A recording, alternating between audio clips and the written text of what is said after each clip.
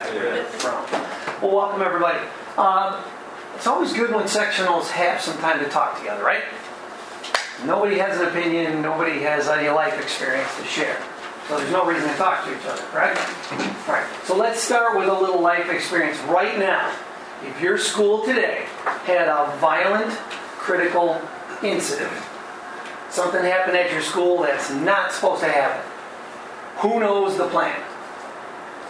Anybody in this room? Even if it's a bad, incomplete plan, then know it. Right. I know some of the plan. I know parts of the plan. Take a minute. Share with your nearest neighbor what parts of the plan you know if the armed intruder walks through that door right now. What happens at your school? So let's start with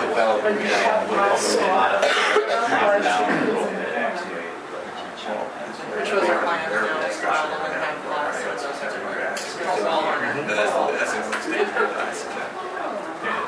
So, we didn't get down to have a plan. We don't have a plan. Ours is the same. The lights off, fuck the room. I just don't think it's anybody in. Just be quiet. The schools feel how so be understanding. It's just a key thing. I think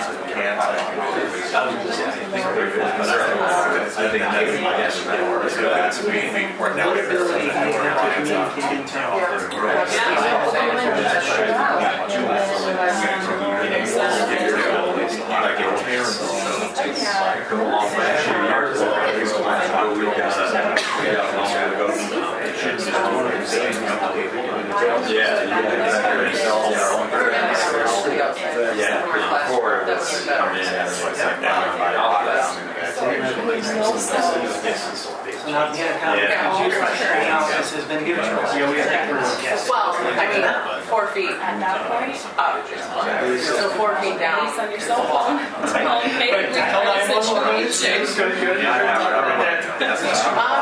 So every It's not that bad. It's just but yeah, I'm great. Kids walking past all hour and then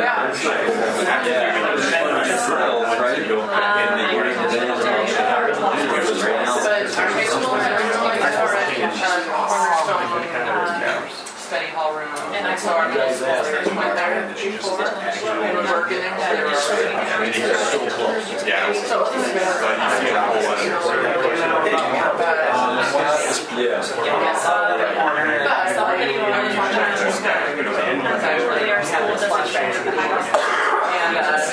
And then everybody's seeing it, and it's like you can't really see anything.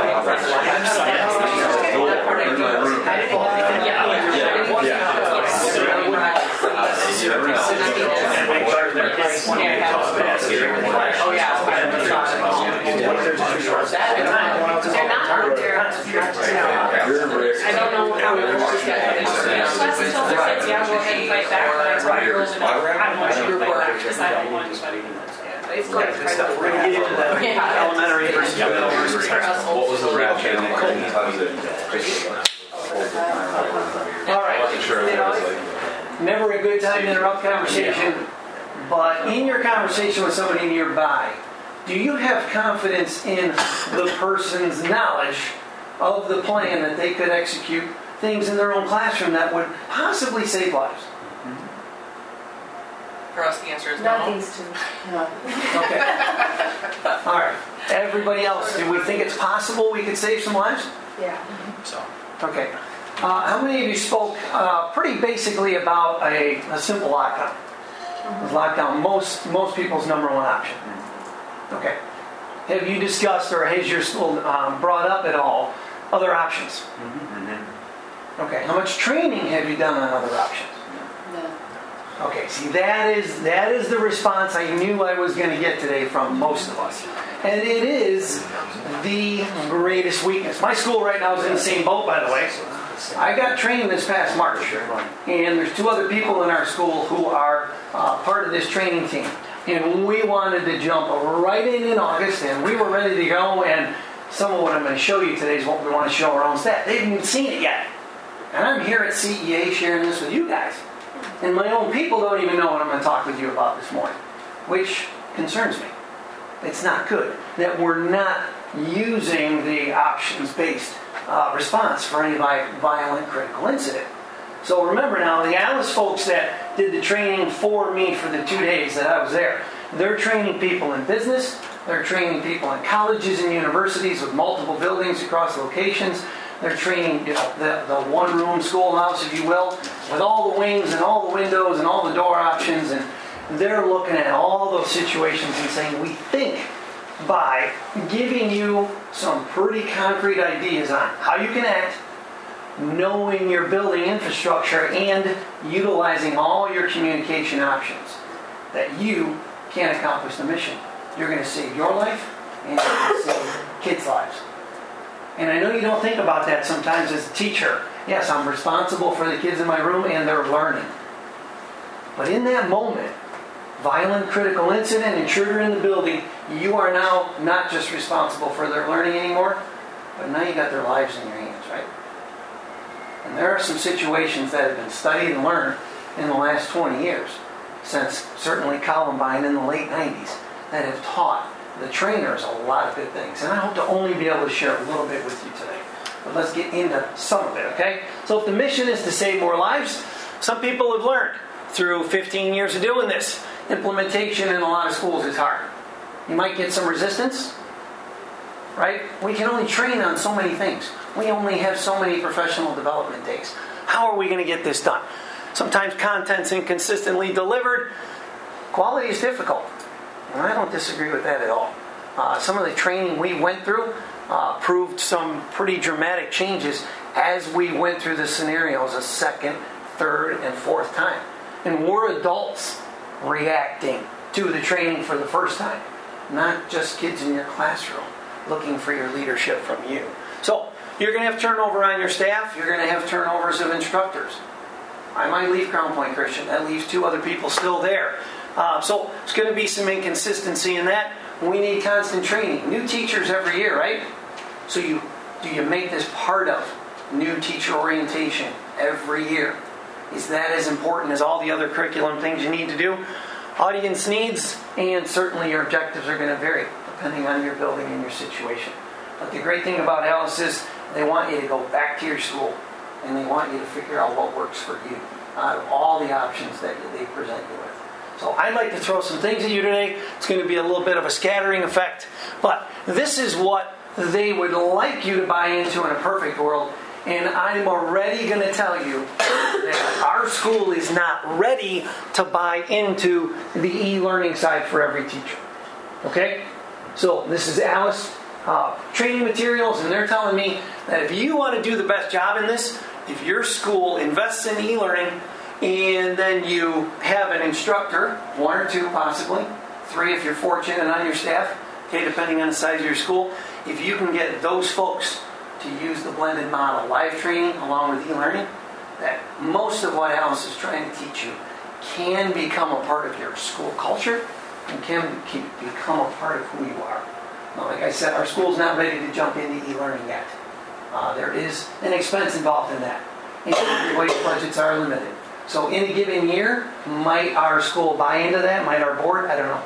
I'm certainly going to ask for the option and pursue it and look into it. But there's some pretty amazing stuff that they give us access to as instructors. So you don't really need to watch the news very much to know why this is important, right? Has it become blessedly obvious to all of us that this is happening too often and in too many places in too many ways?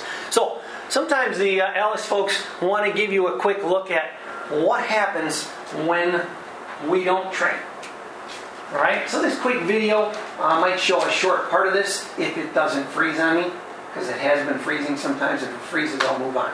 But sometimes without proper... So Barbara brought Alice into the Green Bay Area Public Schools. She had an opportunity to hear Greg and Lisa speak at a conference the previous winter. And in her role as executive director for pupil services. Okay, so that one did freeze on me again, sorry. It loaded once before. These 2 folks are talking about, without e-learning, some of the struggles that they had as a school system. And so, I don't know if you guys would buy into this, but they're trying to sell the e-learning because it is It is part of the training and it's helpful. And it consistently delivers the content to everybody. The live training, in my opinion, after having experienced it, is what really puts in your head and in your mind the things that you need to do in order to be able to respond to a violent critical incident. So here's one of their definitions. Any event, any location where a person attempts to harm innocent people by any means, regardless of motivation. So you've seen this in schools, you've seen this in businesses, you've seen it in shopping malls. There was a problem in a shopping mall in the Chicago area a couple weeks ago. Kevin, you remember that from the news? Yeah. What was that mess about again? Remember that story? Yeah, the person who was mentally unstable drove his car through Woodfield Mall. So, yeah. So, are the mall cops ready to deal with the driver who is running down the aisles and taking out kiosks? And I don't think that's in the options-based trading, but they surely did their best to lock down the mall first to clear as many people out of the way as possible, figure out what is going on with the individual who's driving their vehicle in a place that doesn't belong. What can we do to contain them? It's fascinating stuff. You get something new every week, every month, and every year. Has any two school shootings ever been the same? No, far from it. They come in different varieties. They've come at elementary, middle, and high school levels. They've come now at college levels. Like you say, multiple buildings versus singular buildings. Some of the things that happen, kind of incredible. But the Alice people have boiled this down to really what they think are two outcomes. The event's taken back under control by those who can render the event no longer dangerous, or remove yourself and your kids as quickly as possible. And if you think about number 2 for a minute, when we get to the very end of our time, you're going to hear a couple-minute video about a woman who was in Columbine High School, in the library with kids. And she spends about 5 minutes on the phone with 911. How many kids do you think could have gotten out of the building in 5 minutes if she knew where the intruders were and that she had an option to get to an exit as quickly as possible? Could she have taken every kid out of the library and saved every life? You would think so. 2-story building, a lot of exits, a lot of options. But you need to know what your options are, right? You need to know where people are. You need real-time information. So I'm going to talk to you again about your school infrastructure in a few minutes. What options do you have? How do you communicate when somebody's in your building? There's even a fascinating one that they showed us in training, which I thought was one of the coolest stories you'd never hear of. There was a school where they took seriously their responsibility to monitor even their security cameras.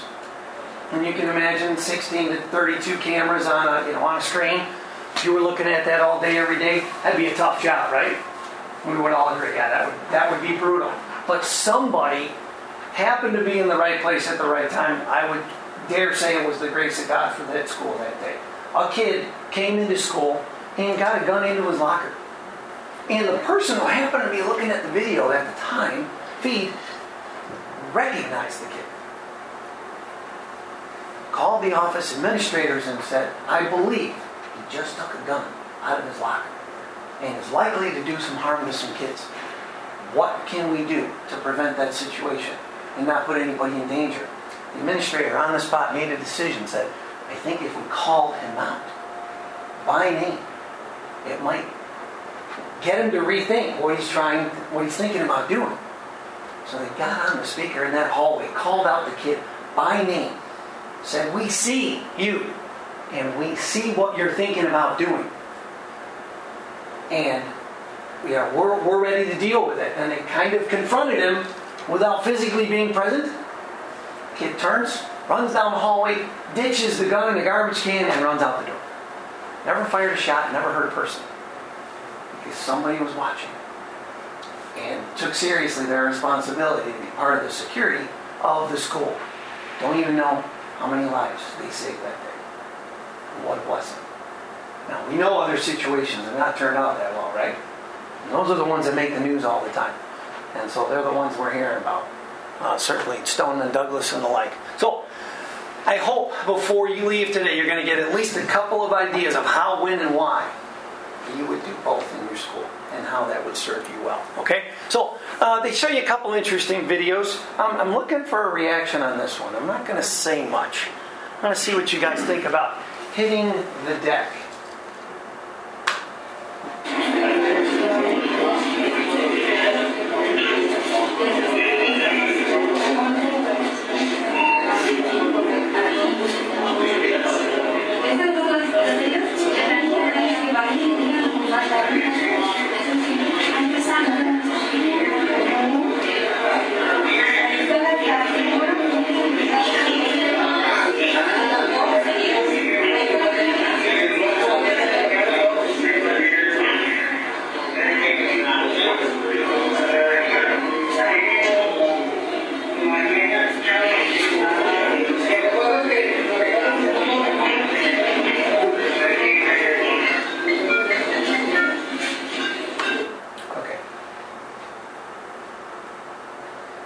What did you just see? They took out the teacher first. Yeah.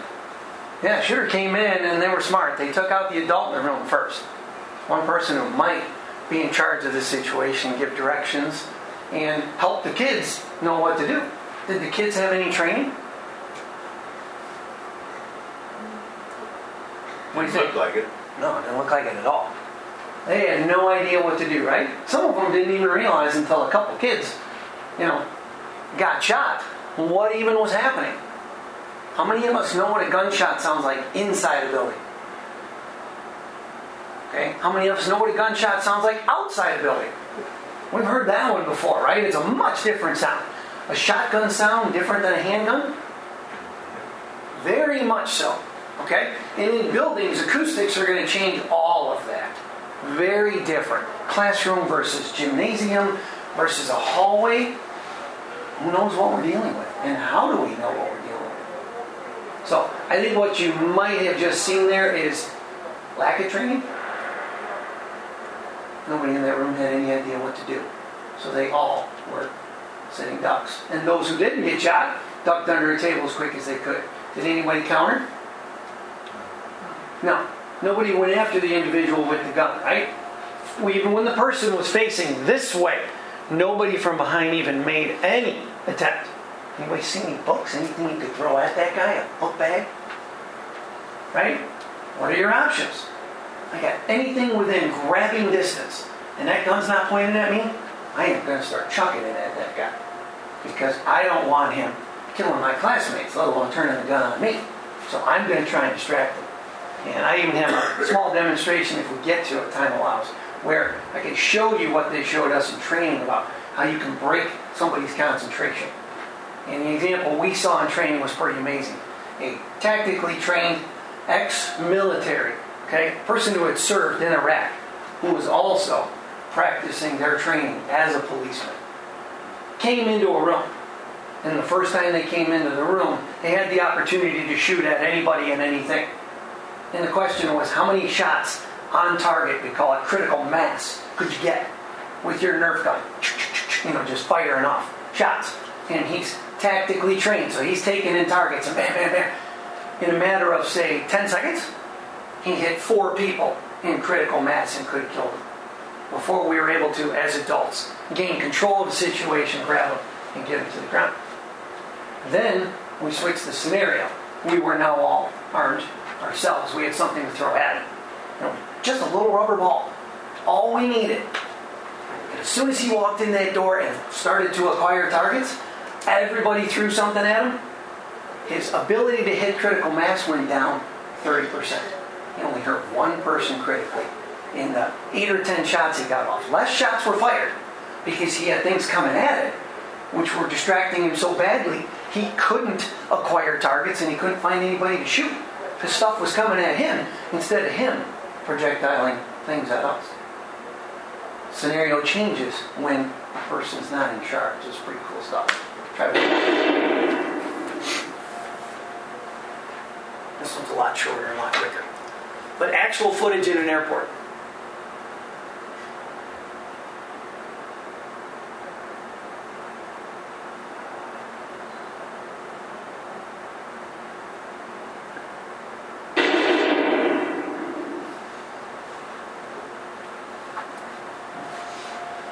thoughts on that one?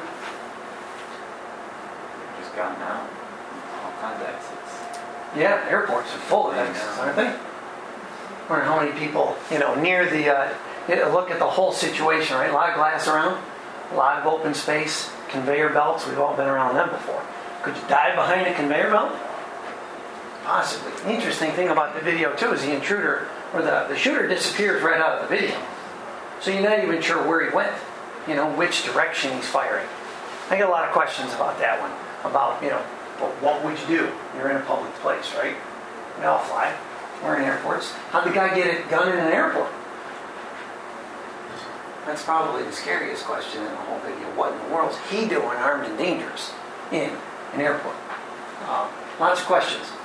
All right? So, again, let's go back to Alice Basics. Very proactive approach to a violent critical incident. You're going to hear a lot about additional options. Lockdown's fine. I'm not going to throw lockdown under the bus today. I'm not even going to talk badly about it. But if your school does lockdown and your kids are in middle and high school and they're just cowering in the corner, think for a minute. That person, there's glass next to the door in my classroom, okay? Classrooms in all our buildings. Solid door, maybe a small window in it, but then next to it, there's panes of glass. Everybody else's school's like that? Yep. You got glass next to solid doors? And glass next to glass. Yeah, glass next to glass and glass on glass, right? Glass can be compromised, which we're going to, of course, see a couple of examples of. But lockdown's not bad. Everybody hides in the corner. What's the biggest problem with that? Just common sense. They're all together, huddled up. Exactly. So as soon as I shoot through that glass and open your locked door and I step in, where are all my targets? They are together. Give me a mass of human flesh and let me have at it. Right? I don't want to scare anybody this morning, but is that the best strategy for survival for your kids? Huddle in the corner, hope and pray that nobody gets in the door. Now, some of the college shootings are actually proving some of the Alice-based options are really true. And it's in another training, but I'll tell you the simple story. One professor in the last college shooting, I think it was West Virginia, may have the school wrong, but they had a professor who had some background and was trying to save his kids' lives as well as his own life. So, didn't just practice traditional lockdown, but barricaded the door. The glass next to the door could not be seen. Now, if you're the intruder going down the hall and you see you basically know you're going to run into locked doors, right? But if you take a 2-second look, you see a locked door and then you see tables and barricades and you can't even see inside the room. You going in there? No, you got to keep moving. Exactly right. Looking for easy targets, trying to create the most amount of havoc and the most amount of damage in the shortest amount of time. So that guy went right past that door. 0 casualties in that professor's classroom. Next professor, lock the door, everybody hide. At least in a corner or hide somewhere, get under your desk. Right in the room, 8, 10 casualties, 3, 4 deaths. There was no defense, no fight back, no counter, nothing. These are college adults sitting and cowering. So there's no training. So what happens? Yeah, we die in large numbers because we're not ready to respond. Okay? And certainly this is one of their critical trainings, and that's why we went through a lot of stuff in 2 days. No event is the same. No school shooting has ever been done the same way. And that's not to say that these shooters are not are such creative thinkers. They're not. They're just acting and reacting to the situation that they're in. They might have planned getting in the building. After that, nobody's really been able to say definitively that every one of these shooters has a specific plan. They don't. It's very random, and the violence that they're creating is very random. It's not sequential at all. And Alice is certainly going to increase your odds of survival. And everything I'm sharing with you today is based on the last 15, 17, 18 years of research.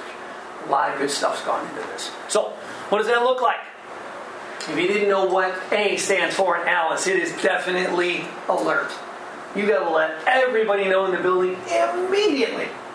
we have a problem. Now, who knows the layout of your building enough to know that every classroom has like an identifying number? You know all the numbers on your map? Is every outside door on your building labeled? Yes. Good. A lot of schools got better at that the last couple of years. So did we.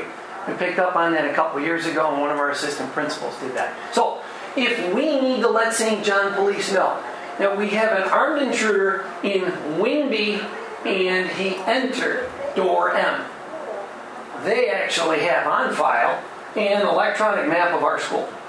And we have sent them that information, and they know which is door M. That's the door facing north toward the playground. Or it's the door facing east toward, the wide open fields that are over there, retention pond or whatever it is. Or, it's the south door going toward Park Place, which is a retirement community near us. Okay? So, what do you got to do with an alert? Yeah, a PA announcement is great. I already gave you the example of one PA announcement averted a crisis in a school. But how quickly can you let your people know what is going on? People in C Wing in my building, our building's a giant X. Okay? Kevin, I remember the old high school well enough to know if the intruder came in the end of A Wing and started shooting, would anybody in the classrooms at the farthest end of the building, far C Wing, would they have any idea there was a violent critical incident going on? Absolutely not. It is literally 1,500 to 2,000 feet a hallway away. I mean, it is the complete other end of a very level, very long building. Not very level, got a few stairs in there. But, this is my high school where I grew up, and I'm thinking, man, if that guy enters from the parking lot side, C Wing it was called when I was there, is that still the case? Still is. Okay, so call it C Wing then, the end of A Wing, could everybody in A Wing evacuate in less than 90 seconds if they knew that shooter was in C Wing? Do they have a place to go? Okay, where are they going? Trinity. Okay, up the hill to Trinity? Yeah. Okay, in the largest building, where would they go? Is it a chapel? Gym.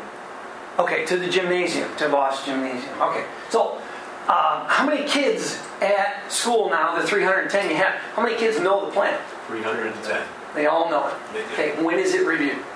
We've already done it for the year. Oh, good. So you've practiced it. Yep. Awesome. Anybody else done the same thing once with your student body yet this year? Halfway. Not yet, but we're planning on it. I'm sorry? Not yet, but we're planning on it. Okay, it is planned. It's planned? We developed a plan, we walked through it with the kids, but it was raining, so we couldn't evacuate. Okay, so what is the option? How large is your student body, and where do you need to go? This is just for our middle school building. We've got about 160 kids, and it's a combination of lockdown and evacuation plan. It kind of depends where you are in the building. We have a lot of glass, a lot of problems too, but yeah, the kids have been told where to evacuate to when they leave the building, and kind of in what sector you are, what to do if you're in that area. Yeah. Teachers are supposed to be able to facilitate all that. Right. Well, let's ask ourselves a minute. Hey, what if the office is attacked first? The PA announcement is now useless because maybe a smart intruder goes, "Hey, I got to take out the office people because they're likely to be the ones who are going to communicate with everybody else in the building about what is going on." So, what's your plan now? Has that scenario ever been discussed? Gone through with your teachers or your people? I'm seeing a nod. What's the plan? Well, in theory, all of our phones in the school can do a page. So then where you're in the building, you can do an all-call. Okay, good. So the phone system is next if the PA is out. But the office still can't make that call because everybody in the office is dead. Yeah. So then if there's going on, the teacher can. We addressed all this already. Right, I'm like, wait a minute, that gets both of you guys. Yeah. Sorry to both of you. Yeah. I'm sorry, what were you saying? No, I was saying phones do that for us. So it goes over the PA. Right. Well, would teachers feel empowered to whoever's in the nearest room? We just heard shots fired in the office, and the armed intruders in the office. All teachers be aware, take your first and best option to either evacuate or take countermeasures. Yeah, in theory, they should. Okay. Yeah, wouldn't it be great if all our people were like, yeah, we'll do that. Sounds good. But how many people are going to be like, well, I don't want to say there's a shooter and it's just, somebody dropped a book really loud. I feel like human nature, people are going to drag their feet. They're going to step out to go look and then the next target. Yeah, There's a lot of, Exactly. Do your classrooms lock from the inside?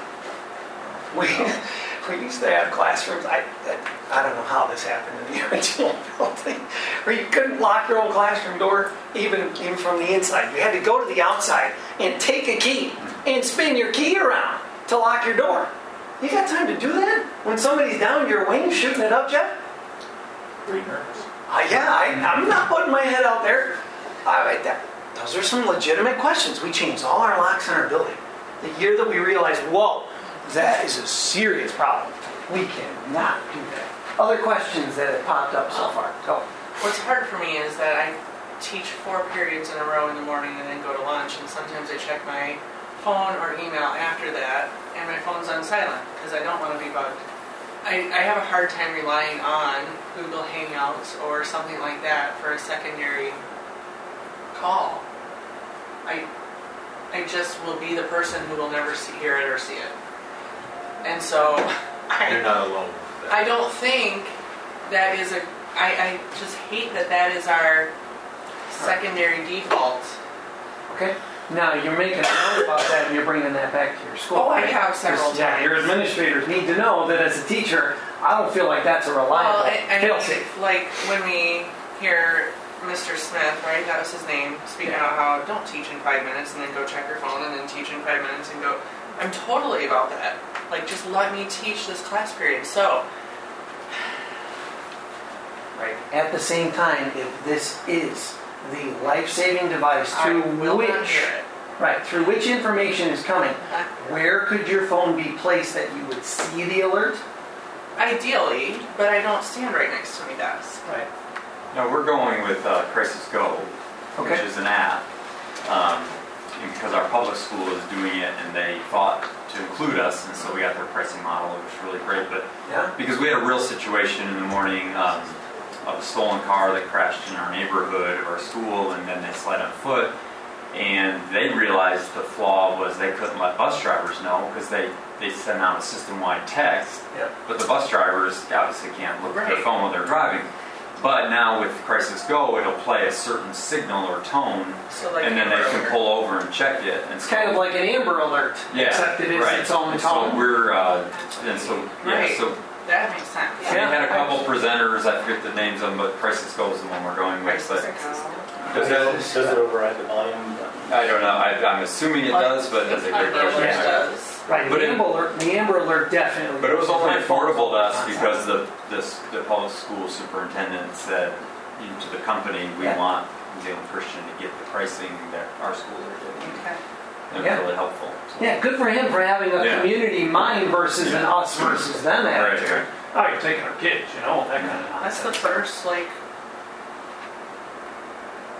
alternative that I've heard that actually makes sense. Because I can lay this here, but I can have 5 kids hand me a paper and I set it there because it's, Yeah.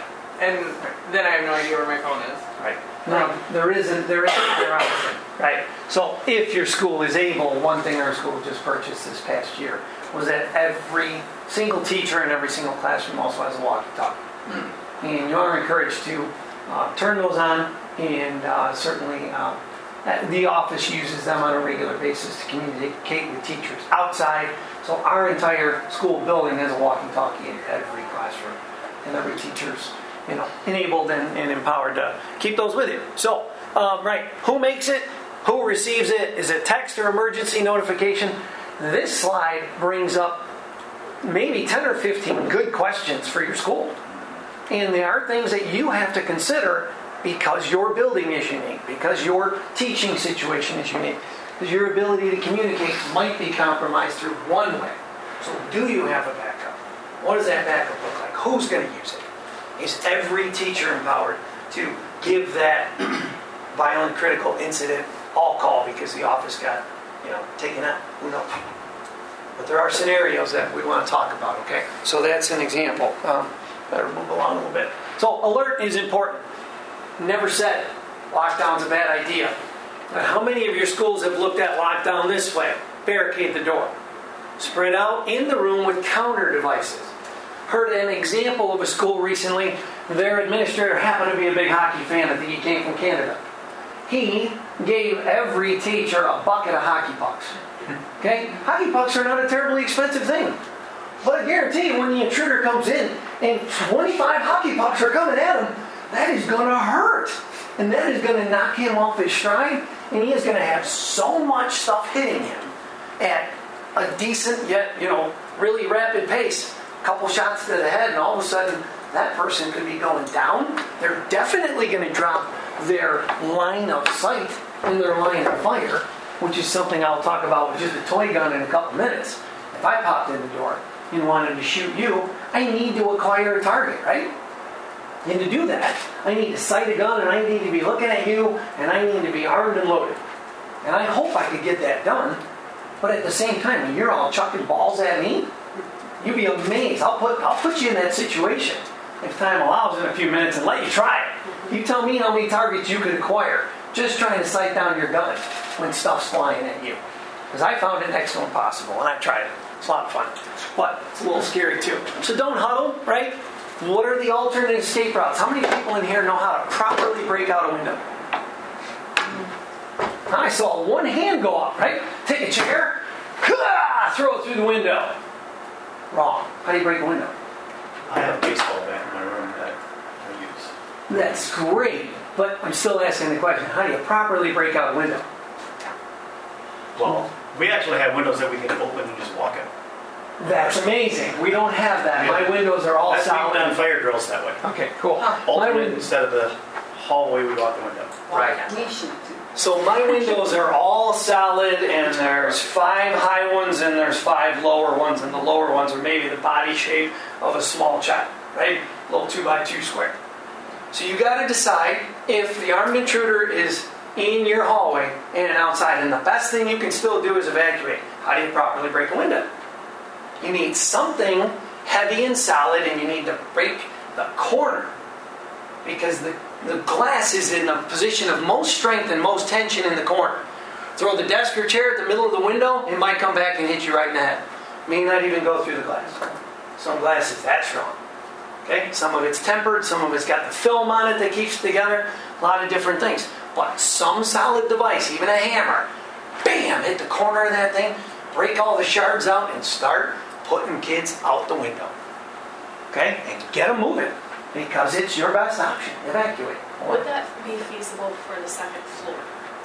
Yeah, that is a significant challenge. Now, some people have asked the question of their kids, and I would ask the question even myself, would I rather hang from a second floor window, drop 8 to 10 feet, maybe sprain an ankle, hurt a knee a little bit, recover in a couple days, and still be alive? I like that option.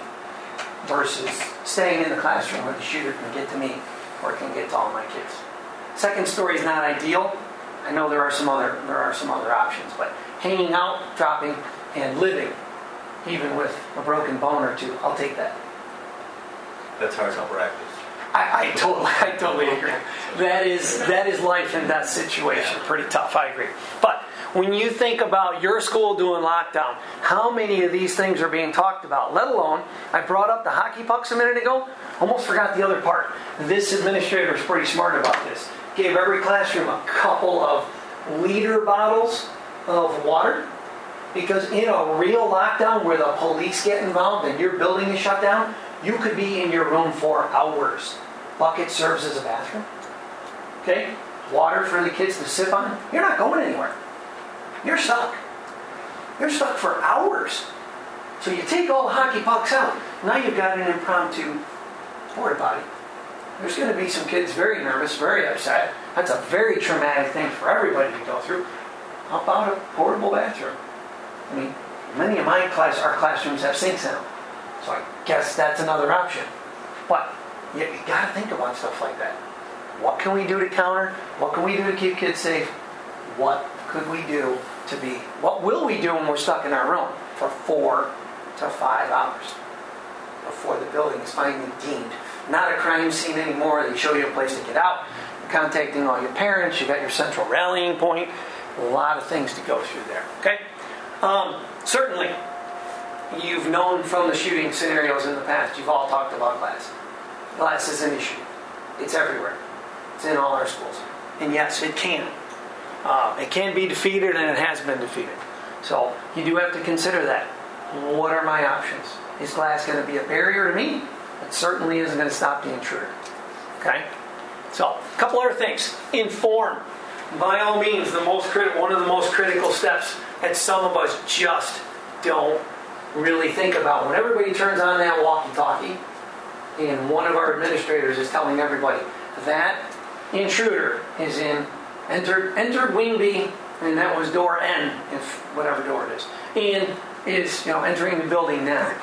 All the teachers in A and C wing should be thinking automatically, open my classroom, get my kids out as fast as I can. Evacuate. Go, go, go, go, go. Go as quickly as you can. Don't go and hurt anybody. But you have to know where the incident has begun, or where it is currently happening. Because then you're giving everybody in the building the option to do something to save their own life and their kids' lives. Think about those elementary teachers. Are you going to get any counter under 5th grade? I highly doubt it. Even most 5th graders, I'm pretty sure, would be in a full-blown panic. I don't know that they would jump on the opportunity to go after an intruder. We went so far in training as to actually take the intruder down. And we practiced ways to do that. And so I even did it as a PE exercise with my 8th graders, just for fun one day. I said, Dads, come here, let's figure out how you take an intruder down. So we took the biggest, strongest kid in class and put 5 kids on him. And yeah, at some point he could break out. Well, what I was trying to get them to realize is there's ways to keep somebody at bay or to hold them in a position where they can't hurt anybody. And you take their gun, you remove it from them, you cover it with a garbage can, or some just common sense training things you can do. But this inform is so important. It's the what, where, when, how, and who comes over the PA system. It could be your phones, could be your radios. Are there any other options your school has to communicate effectively, quickly to everybody involved? So look at your situation and have plan A. And for sure have at least a plan B, because you don't know which form of communication might also be taken out by that person getting to the PA system or whatever it is. Okay? All right. Now, counter is probably the one that my middle school and high school folks would be most interested in, but I got to tell you, this is the one you got to be the most careful with. Because when you're talking about actually training it with kids, this is why they spent 2 days with us. And they talked to us about the way you need to do training properly. Who's heard of a company or a school that didn't let the local police know that they were doing active shooter drills? Did you guys hear about this at all? Mm-hmm. Oh, it happened in the Chicago area recently. In the last 8 weeks, I caught it on the news. You cannot not let your local police know that you're going to do an active shooter drill. Because they came into an active shooter drill situation and treated it, the police did, like an active shooter. Because nobody informed them. Can you imagine? We've got the semi-real looking guns out, and we're trying to simulate a situation, and I believe it was in a school system. And they did not inform their local police. Hello. So that administrative team definitely heard about that, and that's a problem. But this person, of course, target acquisition, their sight alignment, trigger control, stance, grip, and breathing. I'm not even going to get into that. We don't have time for that. But if you're going to counter, you're trying to take that person out of their element. Because they've probably practiced it. Even if it was the fun game we did when we were kids. Anybody else a duck hunt fan when you were younger? Mm-hmm. Okay, that goofy dog that laughed at me all the time. Yeah, you remember him? Yeah, that's stupid dog. So you remember, you're literally training yourself just on that play game. Anybody ever read about the 2 young men who shot up Columbine? What was their training? Video. Yeah, violent video games. Seriously violent video games. Hours, days, weeks, and months. Desensitizing them. Conditioning them. Right? If you've ever seen the Rachel Scott story, pretty amazing movie. But those guys were just in in, game mode. At least one of them was.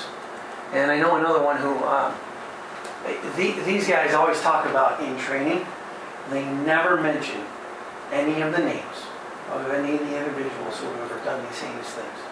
The kid in Kentucky, and I do know his first name. But even trained marksmen in the military marveled at the fact that young man had more headshots and guns fired than most snipers ever had in any tour of duty in military history. That kid was so desensitized and so well trained to shoot moving targets and to acquire them quickly that he hit most of his victims and killed them in one shot in the head. Now that's really sad. But it's a good caution to our families and our parents about these games are not teaching our kids many useful things. Okay? So why does counter work? There's this great thing that they talk about. It's called the OODA loop. You're observing, you're orienting, you're deciding, and you're acting as the shooter. Now you don't really need to write this down because this is something that if your school chooses to get into training, you're trying to break this person's ability to grab a target, to stay on focus, to find that target, and to shoot you, to cause bodily harm. And by throwing things at that person, you accomplish a lot of that, okay? So, what are things you can do just in your classroom? That intruder walks in the door, you're in middle and high school. The first thing kids do is scream bloody murder. Always tell them in my PE class, don't yell, don't yell. That guy comes in your door, let him have it. You give him all the volume you got. Every single person screaming at the top of their lungs. The second thing they see is kids moving all over. The further they are away from the shooter, the less likely you are to get hit. So movement and distance are great. Things start flying through the air. Book bags, books, hockey pucks, rocks. I don't care what it is. Anything that can be thrown through the air at that intruder in middle and high school. If your kids ever get a chance to practice it, anything that distracts them is great. Go ahead. If I may, full disclosure, I'm a combat vet from Iraq. I was in the Army Okay. for a while before I became a teacher. And just also know that when engaging targets, when you're shooting, when you're in a situation like this, that shooter's going to have what we call tunnel vision. I think it's just a human characteristic that pretty much affects everybody. But Yeah. the peripheral goes, you're focusing on just a few key things. Your gross motor, or your fine motor skills are reduced. This is a very good idea. Like, they aren't going to see everything in the room. They're going to be keyed in on a few items. So if you're off to the side, if you're behind whatever, that really is something you can do to disrupt their line of sight or their shooting, their breathing, all that stuff. Yeah, for sure. So, you see the last thing. What's the goal in all of this? You're trying to take back control of the situation from the person who wants to hurt you and hurt your kids. Now, when you're an elementary teacher, your options are much more limited. I get that. But middle and high school folks, you have some options here. You have some opportunities. And, God forbid your kids ever need to defend themselves. But I certainly hope that they would be willing to act on their own behalf to try and counter. Anything is better than nothing. And certainly sitting still and huddling in a corner is about the worst thing we could ever do. All right, other questions that have come up. Thank you for that, by the way. Appreciate that. The experience in this first game is really, really part of the critical training. And when you go through it and people are whipping stuff at you, you should be amazed how quickly your gun goes down and you don't have any idea who or what's coming at you anymore. It's really, really amazing how well counter works. Okay. Oh, go ahead. Sorry. No? Sure. But to reiterate too, practice makes perfect, like so many things, right? Like, you can practice this, you can talk about it with kids, you can talk about it with colleagues, whatever, but when the moment actually comes, people still do freeze. So you might not get 25 pucks, but if you get 3 or 4, like you said, anything is better than nothing. So just kind of how some people are wired. Again, soldiers who train their entire careers for combat, the first bullet flies past their head and they freeze. It just happens. Like, no doubt. You can't control those. But yeah, practicing makes it at least more likely that you'll respond. So. Right. And even our junior psychologists in the room, right? Fight or flight, are going to decide in that moment. And you're very correct about we are all wired differently. Every kid in that room is going to react differently. Now, what happens when the adult freezes? Yeah, that puts everybody's life at a greater risk, which is why training is so important, which is why knowledge is critical. And options-based training is what really gets us reacting in real time to the real thing. Even if it's just with teachers in the building one day, in your classroom, maybe without kids, and you respond to the informed, signal coming from the office. And everybody, reports in. What would you do? What's your best choice based on the information I gave you? So you could run 15 minutes to a half hour scenarios just from the office, just from the PA system, changing the location of the shooter, changing the type of violent critical incident, the action that the person's taking against your building. You just keep mixing it up. So everybody looks at it and tries to figure out what's best for you. Okay? And this is, of course, the end of the E and L's. Everybody should feel empowered to know they can leave. Get out. Got to know the safe place, of course. Where are we meeting? Because then, of course, we have that huge responsibility. Every kid in our classroom, we're responsible for every child. Let's get them there. Let's get them there safely, and let's get them there quickly, right? No vehicle movement. It's got to be all on feet. Okay? Remove as many potential targets in as many classrooms as you can. Get kids out.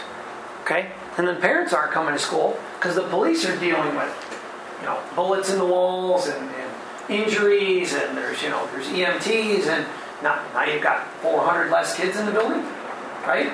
And they're evacuated, and they have a chance to, get out and go to the rally point. We're really fortunate. A retirement community home was built literally across the street from our school. We now also have a church just completed. I know we need to update our plan, and we need to talk to both places. The church seats 400. We have 740 kids in our school. If we could get everybody out, do we go to 2 places instead of 1? Wouldn't the church be on lockdown too? Possibly. I know ours would be across the street. Possibly, but the office personnel that are in there on a daily basis that I'm aware of right now are the pastor and 1 assistant. So would the church go on lockdown? Possibly. Would the church open itself up to the school evacuating? I certainly would hope so, because many of our kids actually attend that church. So I'd love to know that we have that working relationship, but I'm not that far in our process either. We need to find out more. So, any thoughts about evacuate? Sure makes a lot of sense, doesn't it? Get out.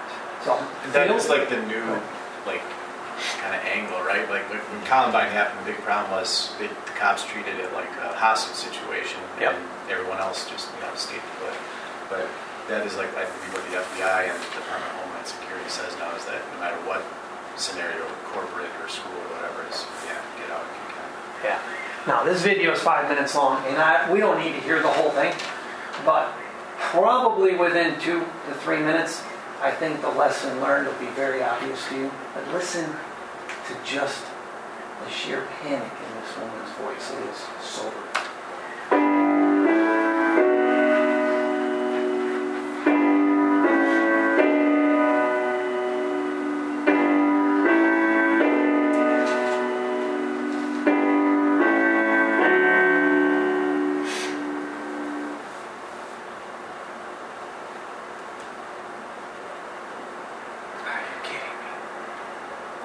Every video is freezing on me today. I reloaded this one earlier and made sure that it ran, and it did. Alright, so without running the full 5 minutes and 40 seconds, you can hear maybe in your mind a woman totally freaking out and in panic. I hear shooters, I hear gunshots in the building, and the 911 call taker is redirecting her constantly. Where are you, ma'am? Where are the kids? What can you do to make people safe? Keeps prompting her and asking her questions to try and get her out of her emotional state, right? Which we all know panic is real and fear is real. Trying to take that person back out of their emotional state and to put them back in their thinking brain. What can you do? She never took any, she's trying to take information at the same time. Because this is the first person to alert authorities to the fact that there is a shooting going on in the school. So of course 911 triggers their emergencies, and police, fire, and all are on their way, but at the same time, this 911 caller is trying to calm her down, trying to gain information. Where are you in the building? Do you know where the shooters are? He's asking a lot of the right questions we need to be asking as school administrators and as teachers. What is the violent critical incident? How can I get out? Where can we go? Okay? So all kinds of research. I'm talking thousands of pages, volumes of stuff that's out there that supports what Alice does. Okay? So there, again, talking about scenarios and drills and demonstrations. Along with e-learning and classroom learning, you're going to get a great result. If somebody in your school is willing to get trained, I would highly recommend it. A lot of great stuff out there. Questions that are still in your mind? Almost out of time. Wasn't there a shooting where they pulled the alarm? Correct. To get the kids out? Correct. Did your school now take all your fire alarm triggers out? I don't think so. Ours did. Just this summer, I'm really proud of our facilities manager. I'm so impressed. He heard from the state of Indiana. The state of Indiana said as of 2018, when we started school last August, every fire drill was required to have a 3-minute delay because it was the Florida one. Stone and Douglas went right in an exit, right? Shooter came right in an exit, pulled the fire drill. Got 300 plus targets in the hallway in seconds. Started firing. Because all the kids are trained. As soon as the fire drill goes off, whew, everybody out. Gotta go. Our school started at a 3-minute delay. By the state's recommendation, and I agree with it. So now the next recommendation from the fire marshal was much better. Let's take every single fire drill indicator out of the building except one. That's the one you pull in the office to get a fire drill started. So all ours are gone. They've all been replaced by blank plates. So now fire drills do happen again immediately when kids leave. But there's no way a shooter can get to that unless they compromise the office and had that inside knowledge about a building.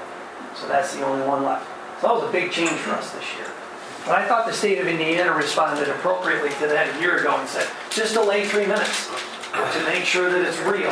And kids get used to realizing that somebody could use your fire suppression system against you as a school and fill your hall with people they want to hire. So, good thought, and I do appreciate that. It's a good final question. You guys good? Just one more comment. Reach out to your local police departments. At Timothy, like I said, we have a new building, and the local PD came in and kind of said, well, you guys are screwed. Just lay out of the building. There's nothing you can really do. Literally their words. So try to reach out to them. If you hit dead ends, there's a lot of ex-law enforcement, even just cops kind of do it as consulting work. We found a former police officer he does security for FedEx now. He's like in charge of their building security. And he came in and did our plan. We did have to get it signed off by the local police. But yeah, they're out there. They're willing. I think it should be their responsibility. But like I said, our local cops kind of proved me wrong. But there's companies, there's other options too that are pretty accessible. So you can just ask around your churches, ask around, maybe somebody has an uncle who's an FBI agent. Anybody can step in. Yeah, thank you all for coming. Appreciate it.